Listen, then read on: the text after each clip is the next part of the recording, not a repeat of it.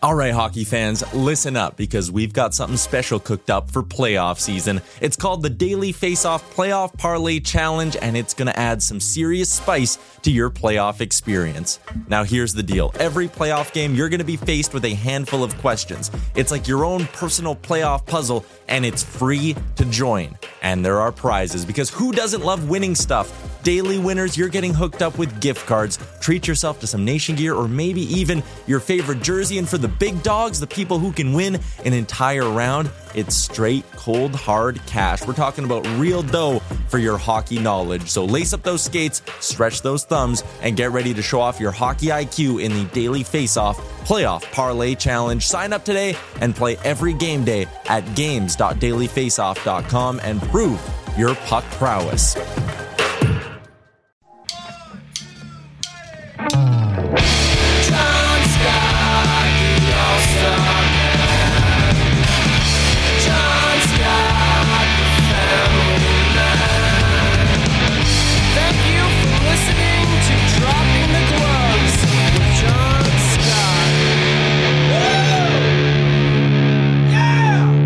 Hey, everybody, welcome to Dropping the Gloves with John Scott, the official podcast of hockeyfights.com. And being a Hockey Fights podcast, we're dropping the gloves. Today we have a guest who's an absolute killer. When you think of this guy, you think of him just throwing his fists, absolutely annihilating people. Like he's a beast. He's an absolute beast. Kirby Dach, thank you for joining the show, my friend. Yeah, thank you. I mean, gloves are still glued on, so we're good for the rest of the year that way. The potential, though. I'm just waiting for the day you just unleash those mitts. Makes me mad enough that they come off. But we were talking before the show, you're a Western Canadian boy. Mm-hmm. You played in the Dub. You obviously know how to handle yourself. Have you ever thought about just, I tried to find a fight of yours. I couldn't find one. Have you ever been in a fight ever? No, I've never been in one, which is weird. I mean, played two and a half years in the Dub. And then that was it. I've been asked a couple of times, like in the Western League, but by guys that were meatheads just running around. Whoa. Like, be careful with the Kirby. Let's not start this on the wrong foot here. You know what I mean? Like there's a difference between guys that just run around looking for fights and guys that are doing a job out there. Like, I mean, the guy I played with on my wing my second year, Riley McKay, he was a known fighter in the Western Hockey League, and we were great buddies, and he was out there. He had a ton of skill, actually. He plays in Rockford now, but he was out there to kind of protect me, so I didn't really have to fight my own battles, even though I was quite a bit bigger than him. Exactly. You're 6 foot. What are you, 200-some pounds now? You're putting on the weight. Yeah.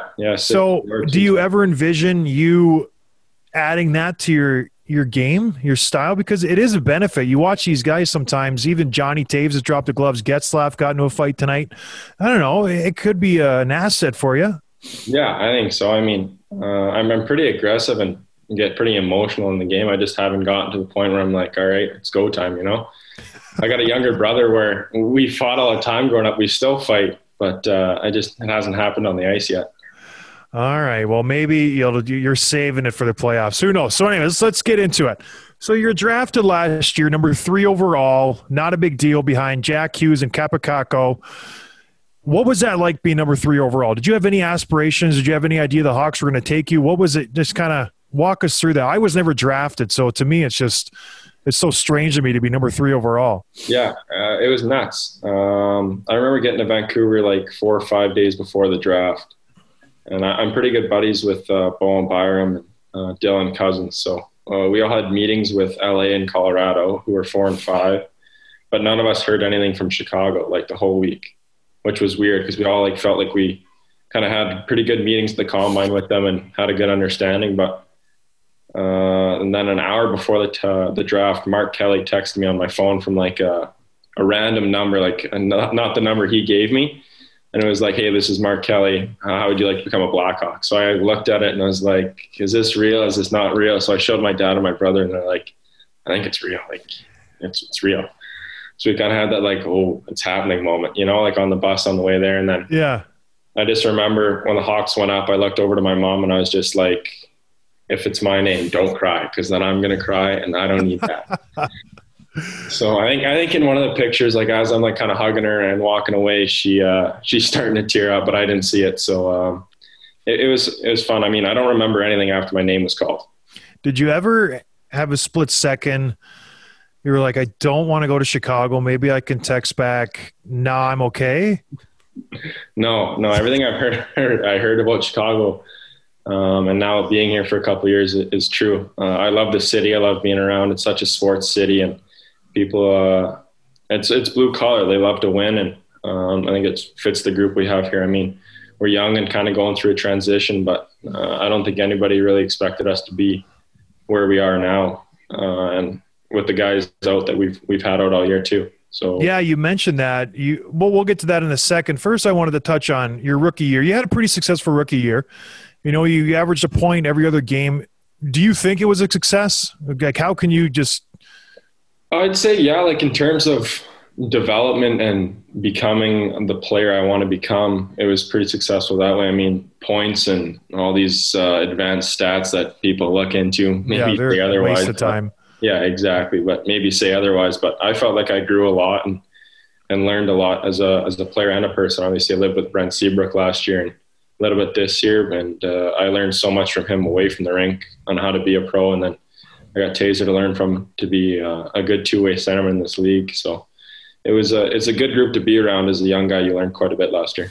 Yeah, did you lean on Kaner and Taser and Dunks? Because they came into the league as teenagers just like yourself. Did they take you under their wing and show you where to go in Chicago and this and that? Because, like, you really are just stepping into this world that you had no idea. Chicago's not a small city, right?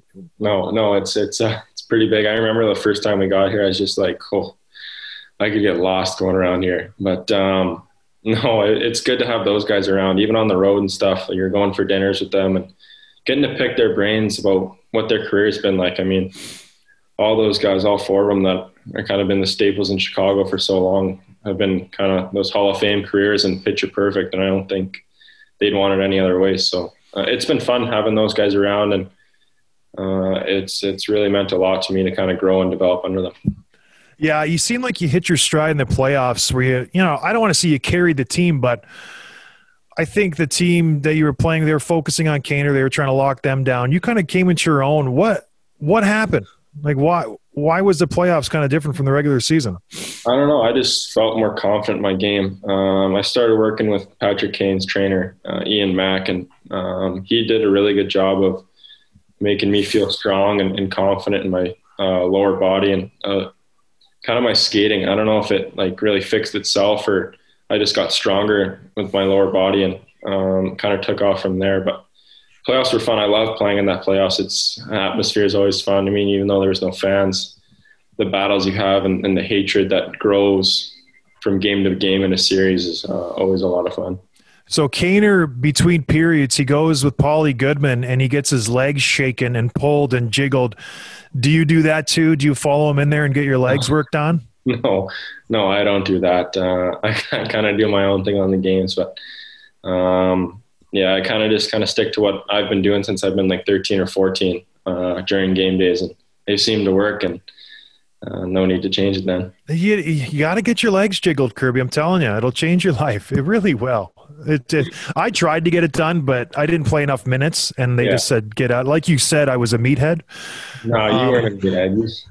You had a I'll forget that. Talking about the next that were in the dub for like 4 or 5 games just to run around.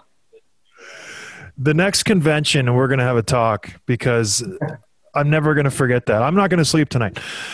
Anyways, going into your second year, let's talk about the convention. How fun was that? We got to do a little skit together. That was a good time. The comedy skit there. Yeah, that was fun. I mean, I've never been a part of anything like that, but it was pretty cool. I got to meet a bunch of you guys and see you guys away from the rink and kind of out of everybody's element. So that was pretty cool. I enjoyed that a lot, actually. I'd like to do that again. Obviously, Chicago. COVID kind of happened. So COVID ruins everything. We'll do it. Yeah, Chicago does a good job. So the obvious question, we asked people on Twitter, and they said, ask them about the World Juniors. Yeah. I don't want to beat this to death. Do you regret going? Do you regret – I'm assuming you asked Stan, and he said, sure, go. Walk us through that. What was the decision making like going to World Juniors? You guys were gold medal favorites, like by far. I don't want to, beat a dead horse or make you feel bad. What was the decision like? Do you regret going? Break it down for me, Kirby. Yeah. So don't cry. If you cry, I'm going to cry. No. I think it was like a couple days before the draft, and the IHF kind of came out and said, hey, we're going to go ahead with the World Juniors. So I saw that and I was like, NHL hasn't announced anything. They don't really have a plan going forward. So I texted my agent. I was like, hey, is this a possibility, or is NHL going to start soon? And he says, I'll check with Stan. Checked with Stan. Stan kind of just said, hey, we're going to focus on the draft. We'll get back to you in a couple of weeks. So talked to Stan here and there for a couple of weeks. And at the end of it, he's like, NHL still hasn't come up with a plan. And as far as I know, World Juniors isn't really going to impact your season with us. So you can go, but if the league starts up and you're still there when we need you to be in Chicago, we're pulling you from the tournament. Could be before the gold medal game, could be any time. You're coming back. And I was like, okay, that's fine. I get it. So I was like, dead set on going to World Juniors. I mean, you grow up wanting to be on that team. Like that's your goal, right? So I didn't get to do it the year before either, which kind of sucked a little bit, but because they won gold. And then obviously there's regret now that I broke my wrist, but I don't regret going. I mean, it was a lot of fun. I got to play with my buddies again and kind of be a leader for that team and kind of almost switch roles from what I am now and being a learning young guy to one of the older guys where guys were leaning on me for advice. Yeah. How has it been the recovery? Have you had any major injuries so far in your career? Nothing requiring surgery. I obviously been hurt. Hockey's a tough game like that. I mean, every year since I've been 15, something's gone wrong, but hopefully that changes coming years. But no, it's the first time I've needed surgery to really fix anything. Yeah, how's that been like just sitting out and watching games? You're a star player. You're used to getting big minutes. Has it been weird just sitting back and watching? Yeah, it kind of sucks. Like I feel like a meathead who sits out and gets healthy scratched. I feel like it's been too long or over a year since I played a game, but hopefully in the near future I can get in and kind of help the team in a positive way here. So I've been looking forward to that. Obviously been practicing the last couple of weeks and getting better every day. Yeah, what's the status on that? What's the coach been telling you? Obviously, you're taking contact. I saw that. You look pretty good out there. What's the update? Can you tell us you're going to play tomorrow? We can break the news, and it'll be great. It'll be great for everybody. No, not in tomorrow. Come on, Kirby, give it to me. No, I don't really have a timetable. It's more of a comfort thing and feeling how confident I am with it. Obviously, there's still some things that cause some pain and working through that slowly, and we'll be out there as soon as I feel like I'm ready to go. It seems like the Blackhawks have exceeded most expectations this year. What was the vibe among the boys heading into the season, and why do you think you guys have done so well so far? We were positive. I mean, we could even take it back to before the bubble in Edmonton. Not a lot of people thought we were going to beat Edmonton, and I just remember in camp, like looking at our team, like we're flying right now. Like we feel good. Our team's got a lot of confidence, a lot of swagger. We got one of the best players in the NHL on our team. We got Jonathan Toews, who's one of the best centermen in the NHL, and Corey Crawford and Duncan Keith on the back end. Like, I'd take those four guys to win a game 10 times out of 10, right? Yeah. Well, we were confident that way. And even this year walking in, we knew we had a lot of young guys that haven't been established. And now I didn't think teams knew how fast and how skilled we'll be able to play at. So I think we caught a lot of teams by surprise. And now we're down the home stretch this season, a lot of tough games. So it's going to be fun way to end the year and hopefully get into that playoff spot and make a run at it. So the Blackhawks too, like arguably the best team over the past decade or so. And usually when teams kind of go on runs like that, win cups, there's usually a lull. There's a rebuilding period that can sometimes last like a decade or more.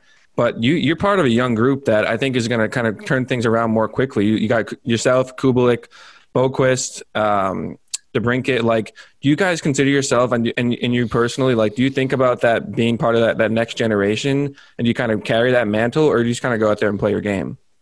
Yeah, obviously it kind of crosses your mind once or twice, like, hey, this is like our time to run the tables. But at the same time, there's still a lot of older guys on our team that are helping us kind of guide the way and showing us and teaching us how to win each and every night. Those guys have been in every situation imaginable. So it's really valuable knowledge for us young guys to kind of go through and learn how to win in those tough situations. But this year's been a lot of fun, even being around the dressing room, even though I'm not playing. Everybody's laughing, hooting and hollering. So I'm excited to get back in the lineup and start playing games again. Yeah, and so Kaner obviously just played his 1,000th game. Like, can you talk a little bit about just what he means to the younger players on the team and how good he's been this year? Yeah, he's, in my mind, he's been the best player in the NHL this year. He's so smart with the puck and protects it so well for such a little guy. It's pretty amazing how well he does all that stuff. But not a lot of people see the work he puts in. He's one of the first guys to practice. He's one of the last guys off the ice. He's always working on something, trying to get better. He's super competitive in the battle drills, never wants to lose. And I think that kind of has rubbed off on our team and our young guys especially. We're kind of carrying that confidence and swagger with us when we play. And he's been a huge impact on my career and all the other young guys' career, obviously. No, it's so very sweet, Kirby. It's very sweet of you to say. Another big reason you guys are doing well is your goaltending. I'll be honest. At the start of the season, I was like, the Hawks goalies are going to be hot garbage. Malcolm Subban is an unknown. D'Elia, I don't know who this guy is. That's going to be their downfall. Yeah. All of a sudden, this Lankinen kid comes in and is just playing lights out. Who is this guy? And how is he playing so good? I've never heard of this kid ever. Lank's pretty good. He's pretty dialed in. Like, he's a really super focused guy, but he's got that little kind of confident swagger that he knows that he's doing his job. But he's the goalie that won gold at the men's world championships for Finland 2 years ago. Or something, when they had that team with like only one or two NHL players on it and beat Canada, beat the US, beat Russia. So he's obviously he's won that and kind of knows what it takes to win a tournament like that. But he's been great for us this year. Even Subi, when Subi's needed to be called upon, he's been really great. And it's been a lot of fun being around those guys. Obviously, they're young guys and they compete hard in practice. They hate to be scored on, and they got a good competition going between the two, and it's fun to see. Yeah, Subban's been playing well. I missed the mark on him. Like, he's junk. He's going to be terrible. He's going to be out of the league real fast. What is it like in the room? Because there is kind of the young guys and then the old guys. Do you give them a hard time? Like, easy old man, don't break a hip, or is there a respect factor? How does that play out? There's more respect than more the old man, don't break a hip. I mean, Dunk's 38, 37. He's one of the best skaters on the team, so you can't really say that to him. But it's fun to be around those old guys. They like being around us too. It makes them kind of feel a bit younger. I mean, if you talk to Dunk, that's what he'll say, and he enjoys having us around. And it's cool. I mean, those are the guys you idolized growing up. Man.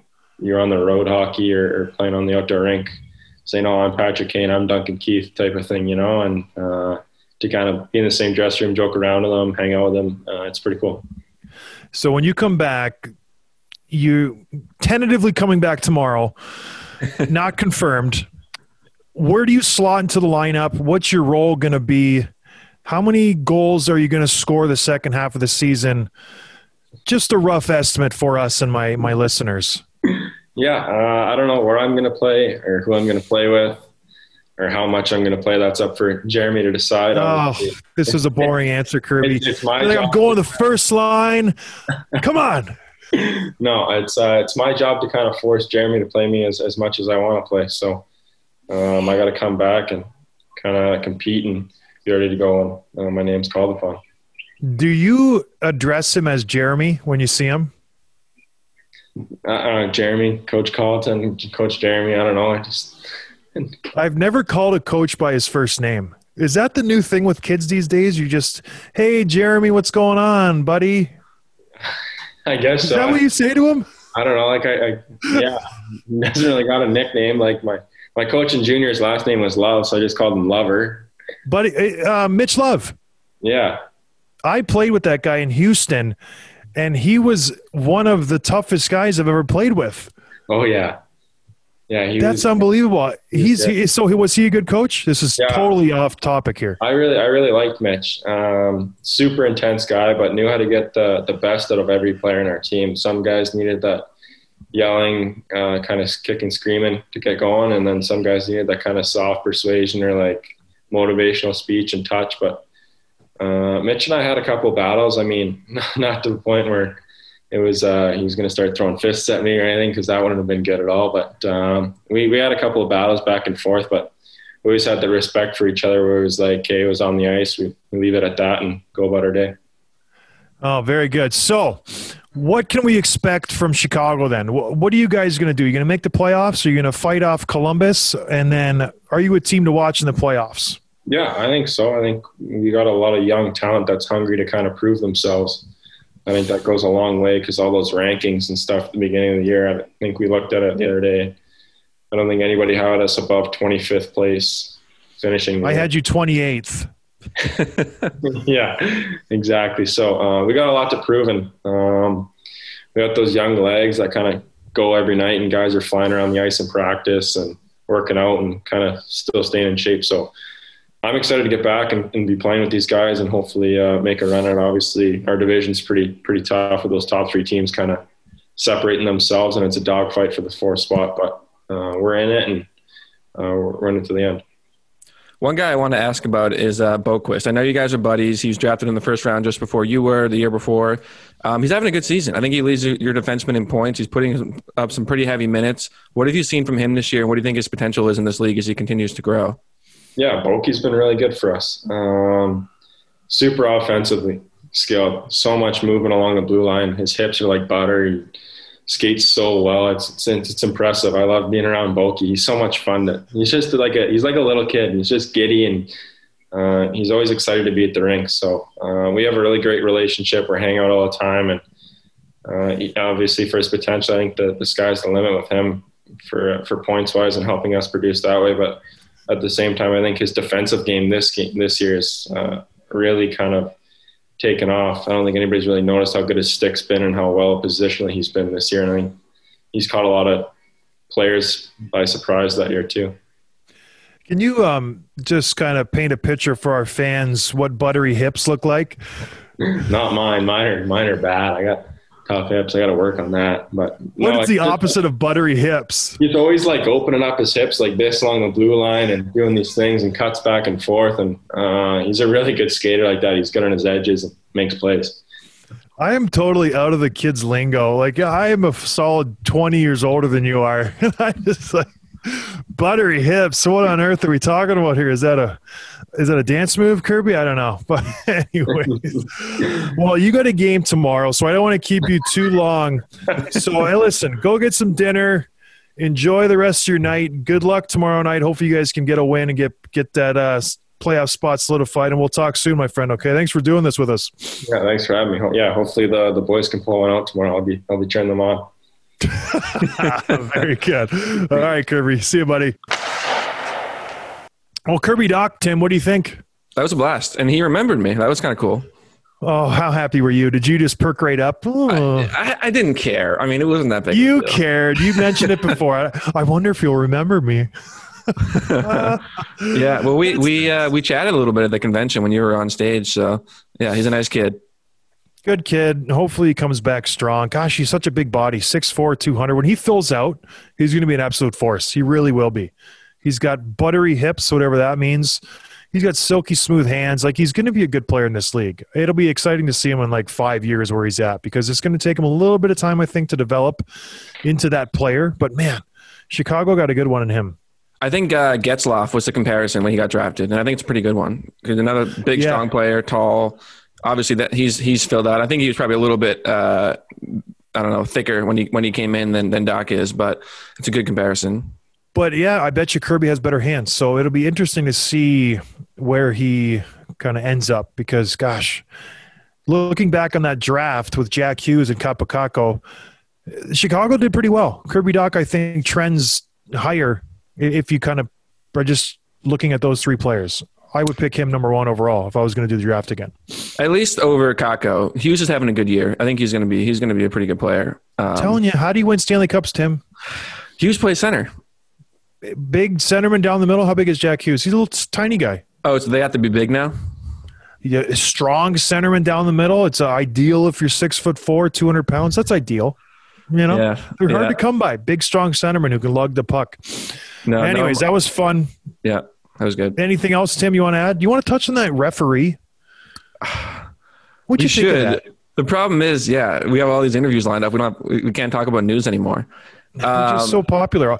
The players are reaching out to us, which is bizarre. Like, these guys want to be on the show. We're one of these shows. It's just they're not reaching out to us, but we like to think that. We do have a lot of interviews lined up, but we'll just touch on the ref thing real quick. So Tim Peel, got caught saying something to his partner, like, I wanted to give Nashville a penalty, and I was going to call him a penalty. Doesn't matter what happened. I think people don't realize that happens more often than not. Refs are human beings. Their emotions are tied up into it. He was an older school ref, so I'm guessing the Nashville bench was either whining, complaining, chirping him, whatever it may be. And he's like, you know what? You're going to chirp me? I'm going to give you a penalty. I think it was also a makeup call, too. I think that's what it was. Makeup call. Potentially missed one earlier in the game, yeah. I don't know. I don't know what the uproar is about. It's a game. It's a human game. There's emotions involved. I don't think it's that big of a deal. So who knows? The sad thing is he was going to retire in a month. They fired him. He doesn't get to go out kind of on his shield. So, they kind of just axed him. Fact check on you. They actually technically didn't fire him. They're not going to let him ref any more games, but he's still getting paid. He's still going to get his what do you call it? Pension, yeah. And basically the sentiment on, in hockey Twitter right now and all that is that he's kind of being scapegoated. I mean, the league's hands were tied. Like when it's mic'd up, like everyone's talking about it. You don't really have a lot of choices, but he's doing what every ref in the league really does. And it happens, like you said, more often than not. And I think the bigger issue is how do you want the refs to referee the game? Because it's not really just by the book, right? Like there's a whole bunch of human elements to it. And you have to he's following and the rest of the refs are following what the direction they're getting from above. So you kind of have a choice. Like, do you want them to continue doing that? Or do you want them to ref literally by the book, which is kind of a different game? And you might as well put them in the stands. Well, if there's a hooking call, in the last few seconds of a 1-goal game, a lot of times they let that go. They don't want the ref. The ref doesn't want to impact the game. But if it's hooking call, it doesn't matter when it happens. You know what I mean? It's a definition. Well, you see it even in the playoffs. The game changes once you hit the playoffs. It's a completely different ball game. The penalty goes down. It's what are you smiling at? I see the girls in the window. Girls, oh, you're busted. All right, well, that means I got to go. I got to put these stinkers down. So thanks for listening, everybody. I really appreciate the support. Oh, you guys want to be on the podcast. What do you want to say? Bye. Bye. That was Ava and Gabriella. It's very late, but they're very excited. Anyways, thanks for listening, everybody. What's that? They're not tired, just letting our thousands of listeners know that they're not tired. But they're going to go to bed anyways. I'm tired. And I got to have dinner. All right, Tim, that was fun, my man. Good work. Thanks, everybody, for listening. Thanks for Kirby Doc. Go check out hockeyfights.com, and we will talk to you guys next week. Cheers. Thanks for listening to Dropping the Gloves with John Scott, a member of the Nation Network of Podcasts. Subscribe wherever you get your podcasts from to never miss an episode.